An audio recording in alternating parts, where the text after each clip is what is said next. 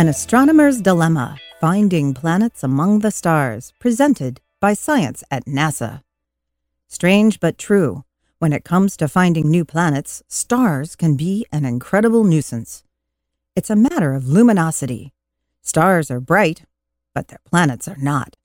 Indeed, when astronomers peer across light years to find a distant Earth-like world, what they often find instead is an annoying glare.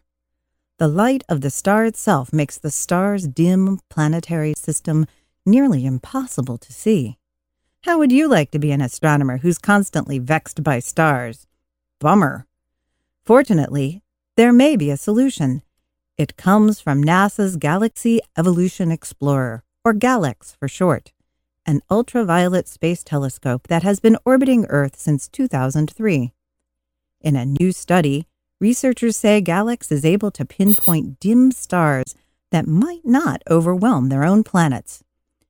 We discovered a new technique of using ultraviolet light to search for young, low-mass stars, says David Rodriguez, a graduate student of astronomy at UCLA and the study's lead author. These M-class stars, also known as red dwarfs, are excellent targets for direct imaging of exoplanets. Young red dwarfs produce a telltale glow in the ultraviolet part of the electromagnetic spectrum that GALEX can sense. Because dwarf stars are so numerous, as a class they account for more than 2/3 of the stars in the galaxy.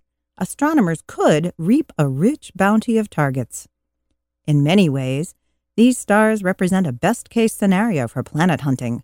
Their low mass means they are dimmer than heavier stars, so their light is less likely to mask the feeble light of a planet. And, because they are young, their planets are freshly formed and thus warmer and brighter than older planetary bodies. Astronomers know of hundreds of distant planets, but very few have actually been seen. Many exoplanets are detected indirectly by means of their wobbles, the gravitational tugs they exert on their central stars. Some are found when they transit the parent star, momentarily dimming the glare, but not dimming it enough to reveal the planet itself. This new GALEX technique might eventually lead to planets which can be seen directly. That would be good because, as Rodriguez points out, seeing is believing.